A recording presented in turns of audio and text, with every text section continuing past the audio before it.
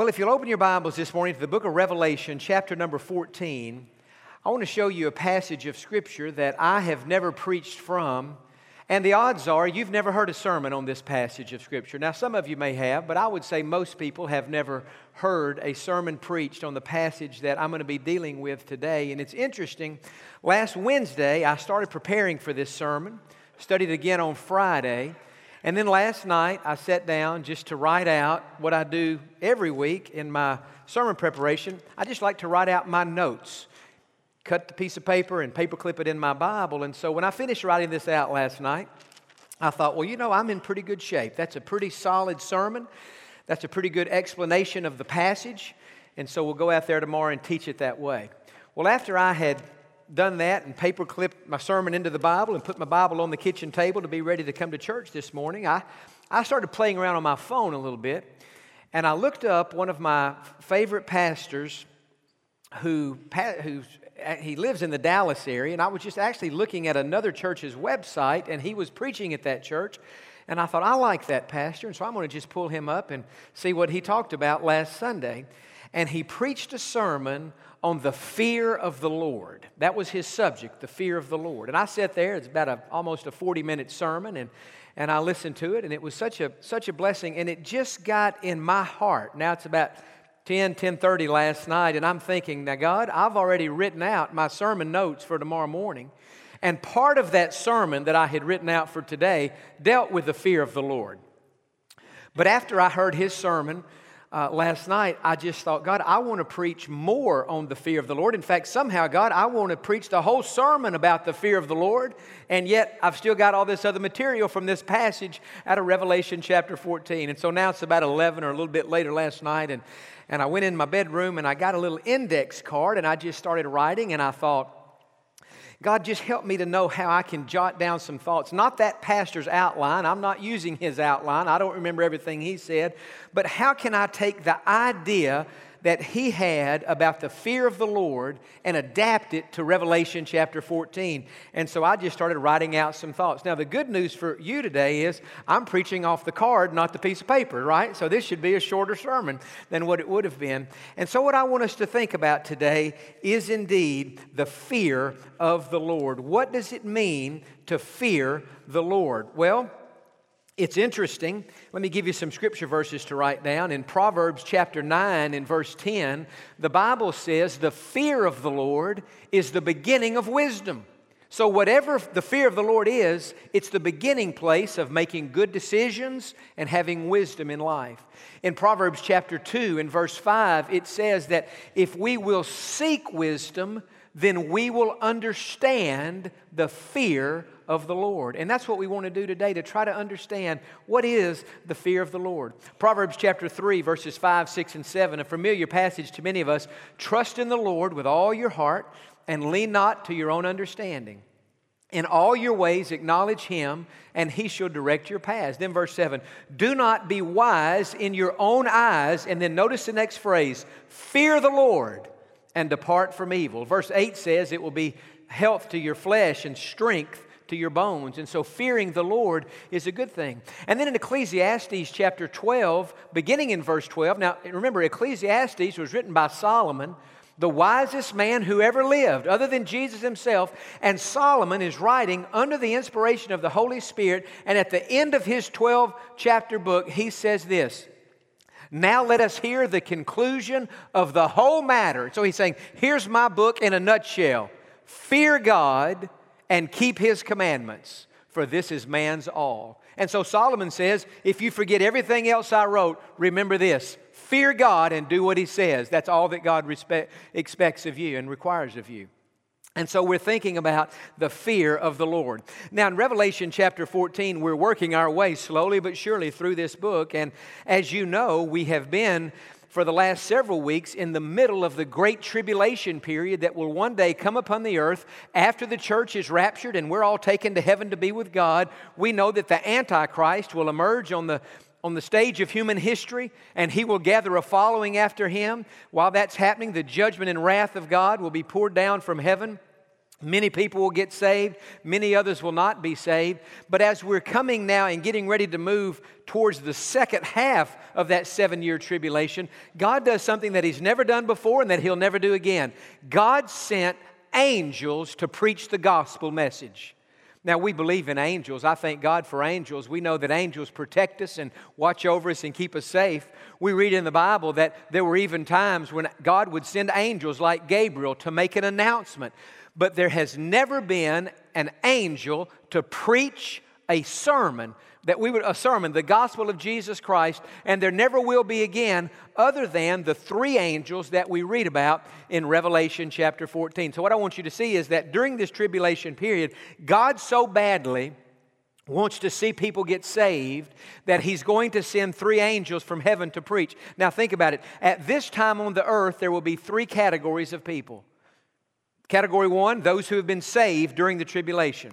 Category of 2, those who are unsaved and who have no hope of being saved because they have taken the mark of the beast, either on their forehead or on their hand. They've taken that number 666. They have forever identified themselves with the Antichrist and with Satan himself, and that mark cannot be removed. It's not like a tattoo that you get today that you might go have it removed. The mark of the beast can never be removed, and so these people have no hope of being saved. But on the earth, there's also a third category of people, and that is those who are unsaved, but they have not taken the mark, and so they've not made their decision yet. And it is to this group of people that God sends these 3 angels to preach the gospel. But it's interesting, while the angels are preaching the gospel to group number 3, group number 1 and group number 2 can hear what they're saying. And so that says to me today that whether you're saved or unsaved, what we're going to be studying today has application and it has relevance for your life. And God put it in the Bible because God wants us to hear it. So beginning in verse 6, we'll read through verse 13. John has the vision now, and here's what he said. Then I saw another angel flying in the midst of heaven, having the everlasting gospel to preach. So this angel is preaching the same gospel that we preach today. The death, burial, and resurrection of Jesus Christ as the only way of salvation. And he's preaching that to those who dwell on the earth. Now watch this. To every tribe, nation, tongue, and people. And so everybody hears this message. It's interesting. When this first angel preaches, one of the things he is doing, he is fulfilling a prophecy that Jesus made in Matthew chapter 24 and verse 14 when he said, the gospel must be preached to the whole world and then the end will come. We sometimes have the idea that preaching on the radio or preaching on the television, that's the way the gospel is going to be preached to the whole world, and it is part of it. But it will not be until these angels preach the gospel that actually everybody will hear it. Look in verse 7. And here's what this first angel said, saying with a loud voice, fear God and give glory to Him. For the hour of His judgment has come, and worship Him who made heaven and earth, the sea, and springs of water. And so this first angel is saying to the people who are not saved, but who could still get saved, fear God. Take God seriously. Reverence God. Give your life to God. And yet we learn beginning in verse 8 that not everybody listened to that message because God had to send a second angel. And here's what the second angel said, verse 8. And another angel followed, saying, Babylon is fallen, that great city, because she has made all nations drink of the wine of the wrath of her fornication. So Babylon here is a reference to the empire, to the kingdom that Antichrist will establish during the tribulation. We know that in Bible times, Babylon, which is modern-day Iraq, that's the place where idolatry began. You remember in Genesis chapter 11, the people living in this area said, let's build a tower up that reaches to the heavens so that we can make a name for ourselves. They were building a monument to themselves. And God looked down, and God hates pride, and God destroyed that tower, and God confused everybody's languages, and so that people living in different places couldn't understand what others were saying. And so in the tribulation period, Babylon is used to describe the Antichrist, his empire, his religious empire, his political empire, and his economic empire. It's all referred to as Babylon. And eventually, when we get to chapters 17 and 18, we'll learn more about the fall of Babylon. But nonetheless, here, this second angel is saying, for those of you who are considering following the Antichrist, you need to understand that his kingdom has already fallen. It is doomed, it is done, and you will be following a loser if you follow the Antichrist. But evidently not everybody listened to the second angel, because God sent a third angel. And in verse 9, listen to what it says. Then a third angel followed them, saying with a loud voice, if anyone worships the beast and his image, and receives his mark on his forehead or on his hand, he himself shall also drink of the wine of the wrath of God, which is poured out full strength into the cup of his indignation. He shall be tormented with fire and brimstone in the presence of the holy angels and in the presence of the Lamb. And the smoke of their torment ascends forever and ever, and they have no rest day or night, who worship the beast and his image, and whoever receives the mark of his name. And so that's why I said earlier, once a person takes the mark of the beast, they could never be saved. Because it says here, everybody who receives the mark will end up in hell with the Antichrist, with the false prophet, and with Satan himself. Verse 12, here is the patience of the saints. Here are those who keep the commandments of God and the faith of Jesus. Then I heard a voice from heaven saying to me, write, blessed are the dead who die in the Lord from now on. Yes, says the Spirit, that they may rest from their labors and their works follow them. And so there we have the recording of these three angels and the message that they will preach during the tribulation. And what I had originally done in my original sermon, I was pulling out lessons from the sermon that each angel preached. But again, late last night, as I was thinking about this, and I got thinking about this thing about fearing God, and this is one of those sermons that's more in my heart than it is in my head. I don't have it thought through as clearly as I normally would.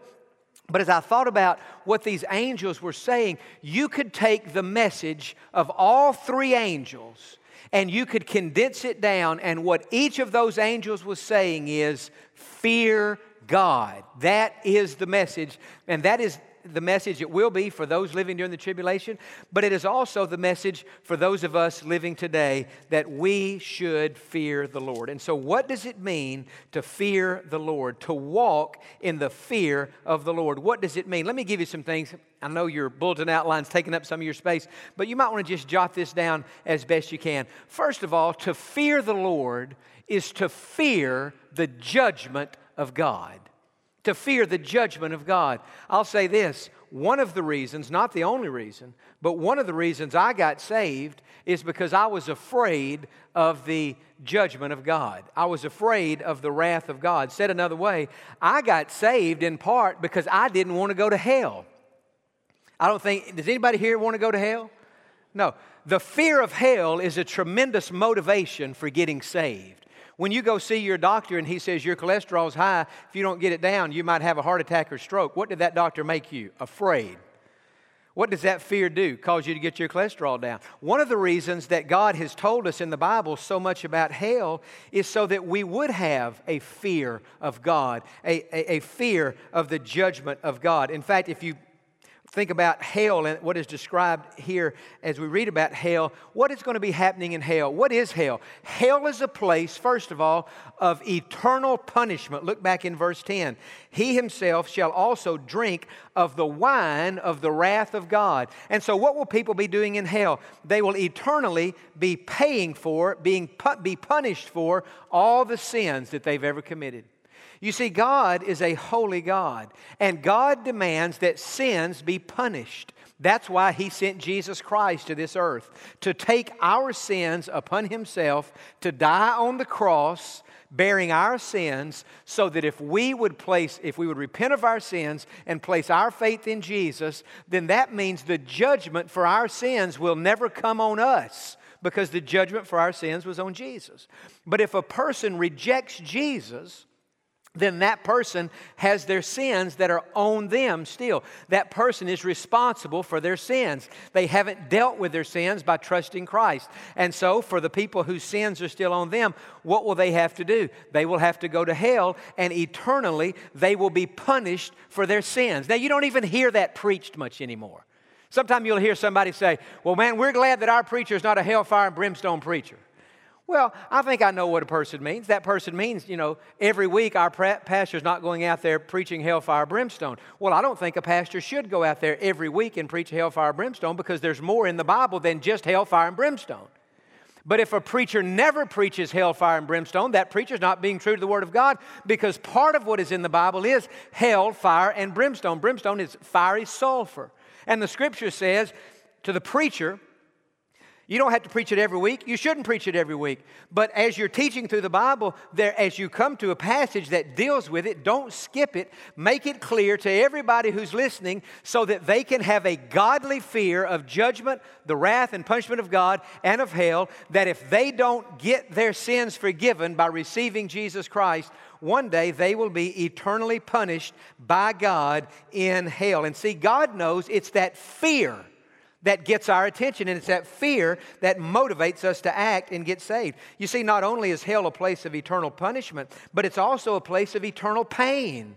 Look at the next phrase in verse 10, which is poured out full strength into the cup of his indignation. He shall be tormented with fire and brimstone in the presence of the holy angels and in the presence of the Lamb. That is, as people are in hell, God can see hell from heaven.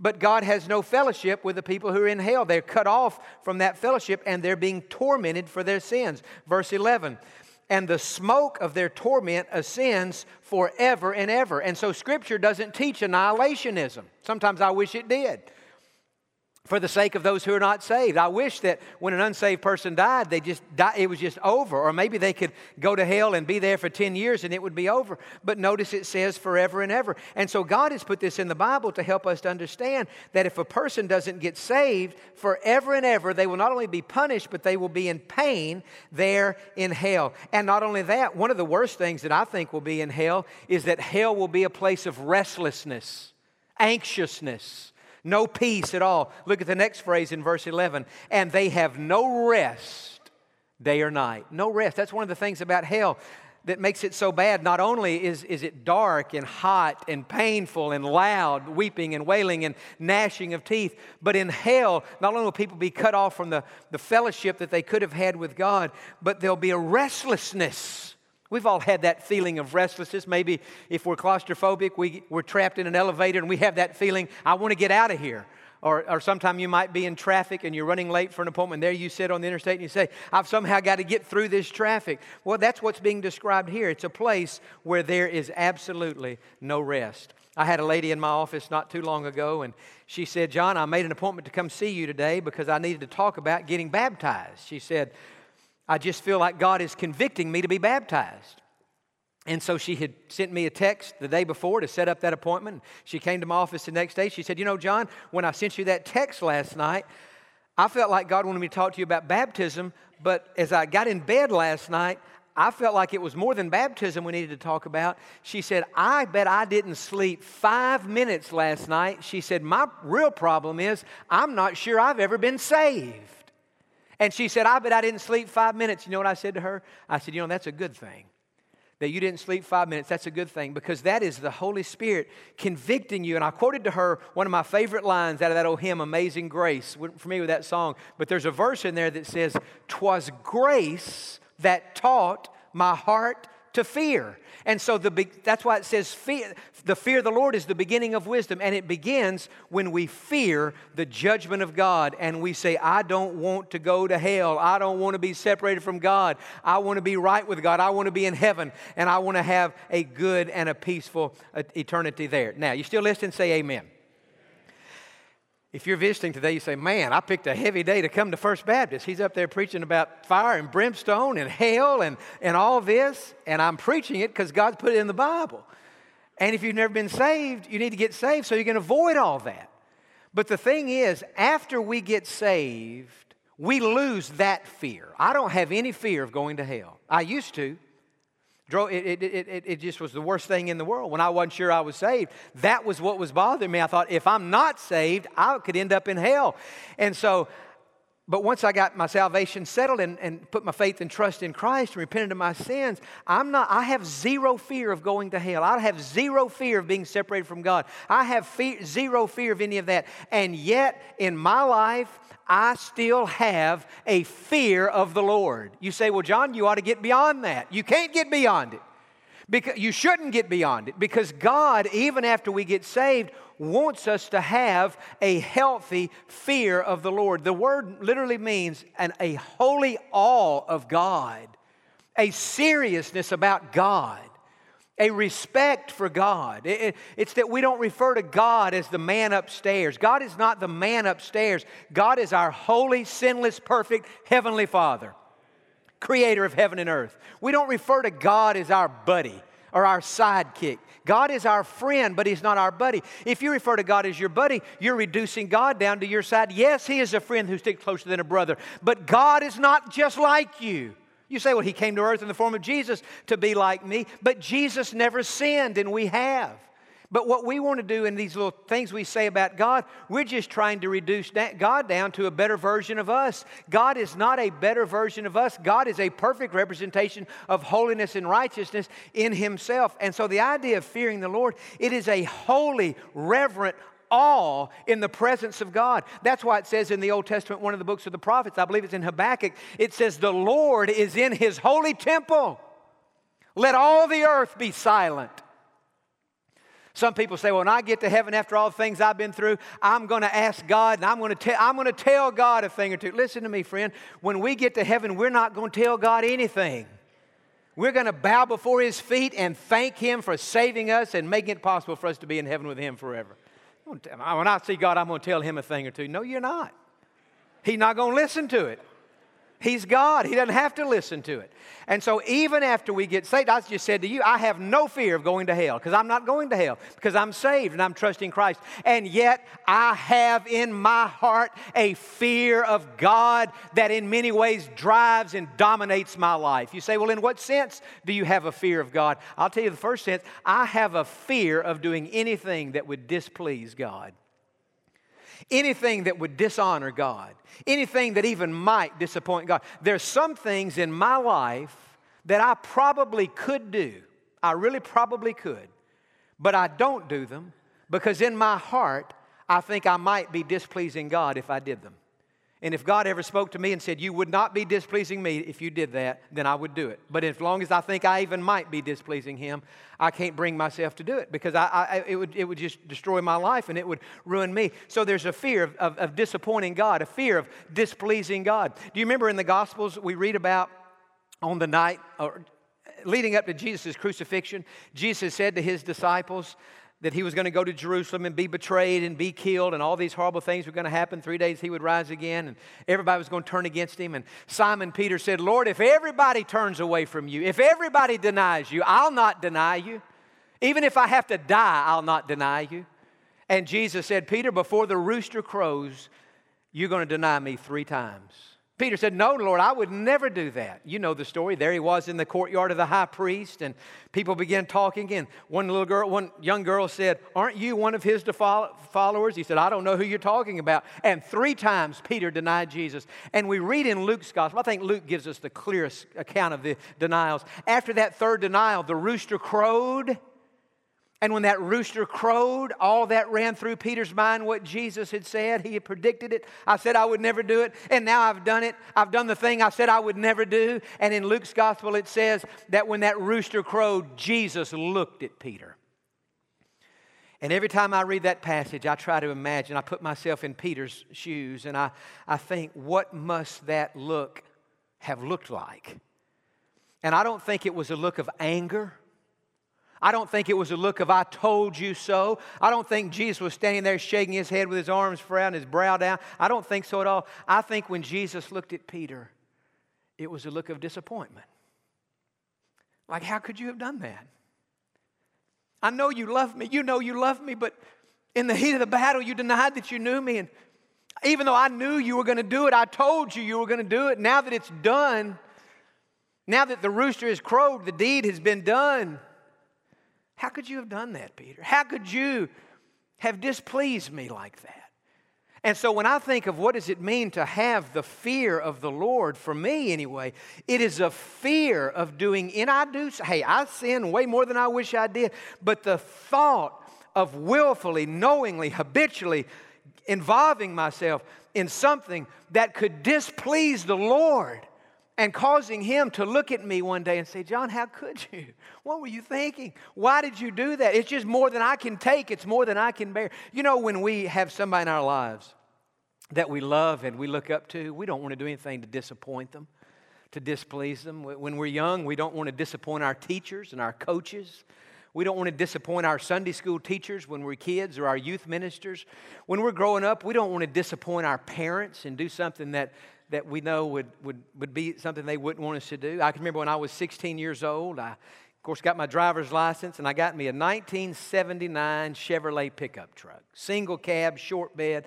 I would pay good money if I could ever find that same truck again today. My license plate was PU 8411, and I wish I still had that truck. And when I was first starting to drive, my dad would get in the car with me and in the truck, and we'd drive around Hopkins County, drive around Sulphur Springs. And there was this one little neighborhood that we would come to, and it was just a sleepy, slow neighborhood. And on the back end of that neighborhood, there was a stop sign. I never even understood why the stop sign was there. I never understood who we were stopping for, because there was nobody coming through.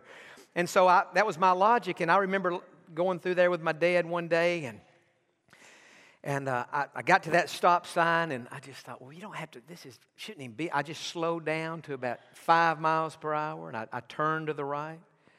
And my dad said to me, he said, John, what did that sign say back there that you just went through? He said, in fact, what I want you to do, tell me how the word on that sign was spelled. I said, well, it said S-T-O-P. He said, so I'm just making sure. I want to make sure I didn't misread it. It didn't say S-L-O-W. I said, no, sir, it didn't say S-L-O-W. It said S-T-O-P. He said, John, every time you come to this stop sign or any other stop sign, I don't care if you see people within a mile and a half, if the sign says stop, you stop. And he gave me a good talk about it. And me and Joe both coming up. He said, boys, I want you to know a car's like a gun.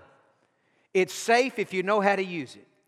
But if you don't know how to use a gun, you could kill yourself. If you don't know how to drive a car, you kill yourself and somebody else too. He said, when you see a stop sign, you stop. Well, he made his point, and I remember a few weeks later, I was going to football practice one night. Back then, you had 2-a-day football practice, morning and afternoon. And I'd gone to morning practice, mowed yards all afternoon. I was driving back for the evening practice, and I was driving through this little sleepy neighborhood that there was never any traffic through there. And I was tired, and I was cutting it close to be at football practice on time.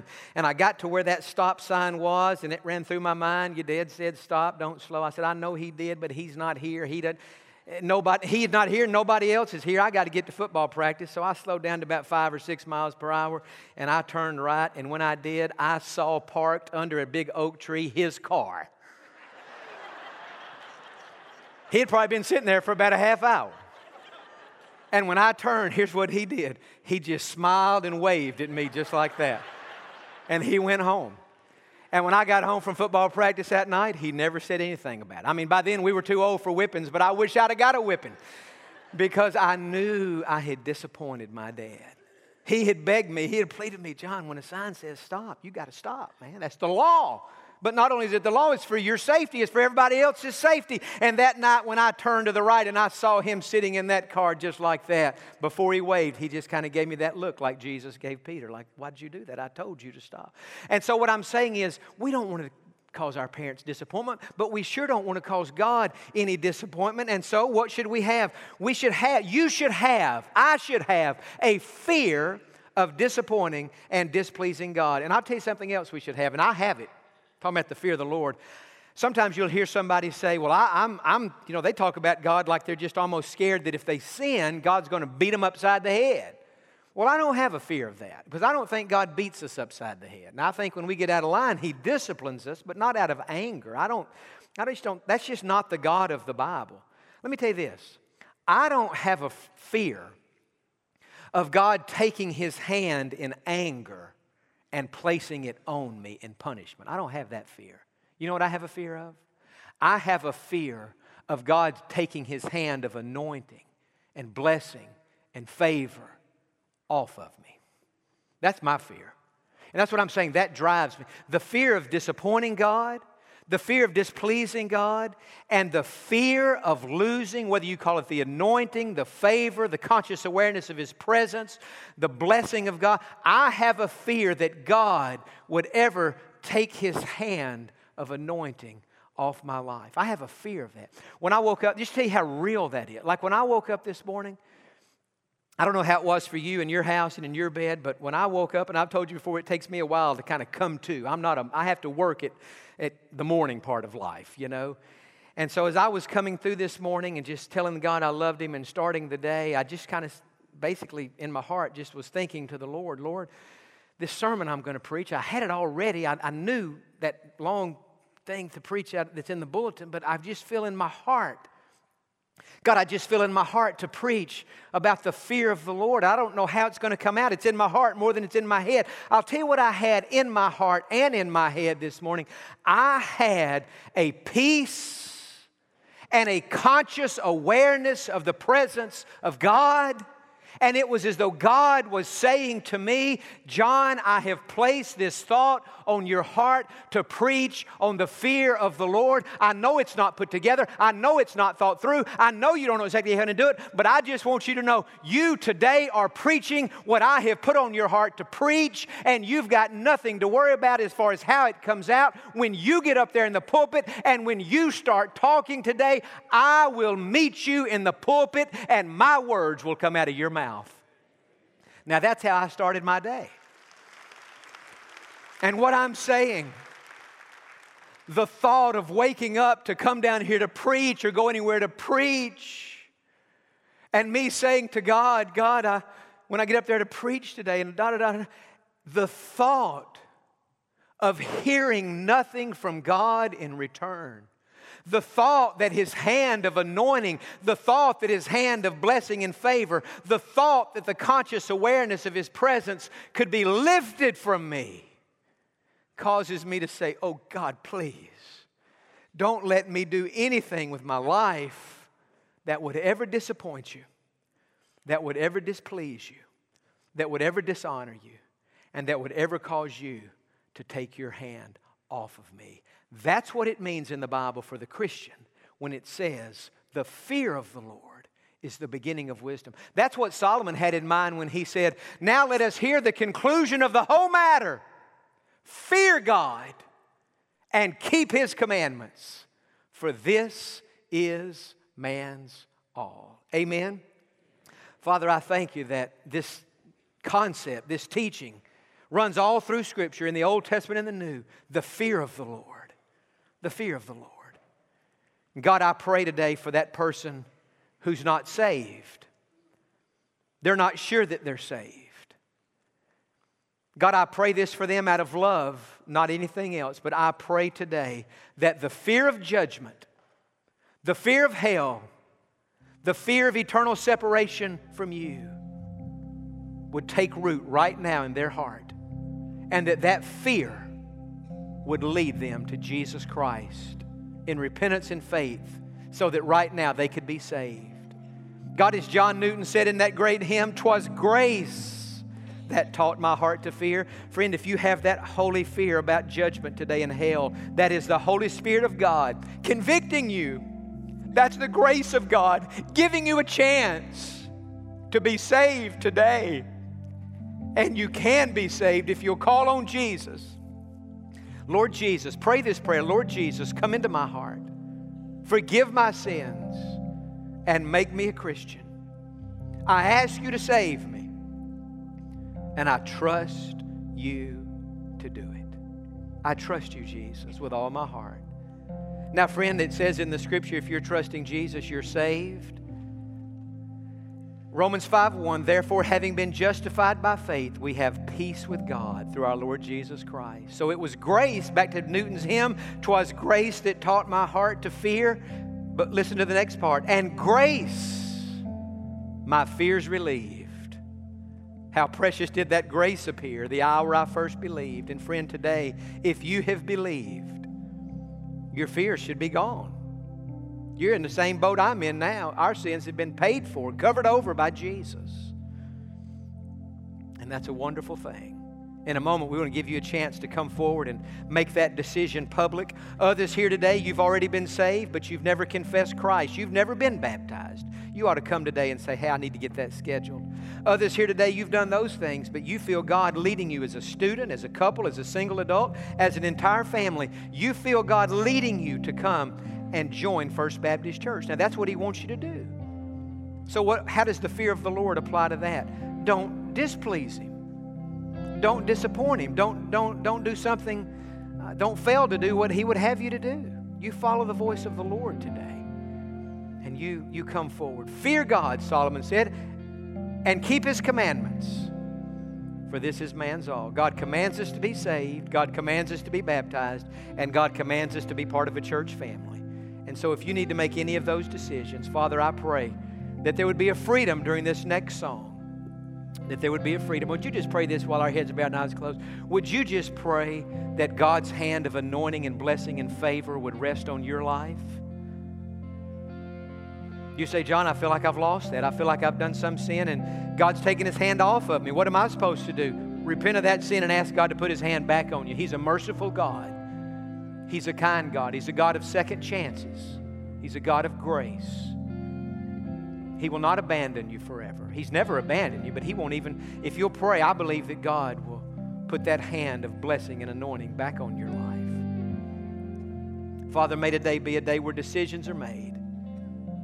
And in many ways, God, a day of new beginnings as we go from here in a moment, thinking about walking and living our lives in the fear of the Lord. In Jesus' name we pray. And all the people said, amen and amen.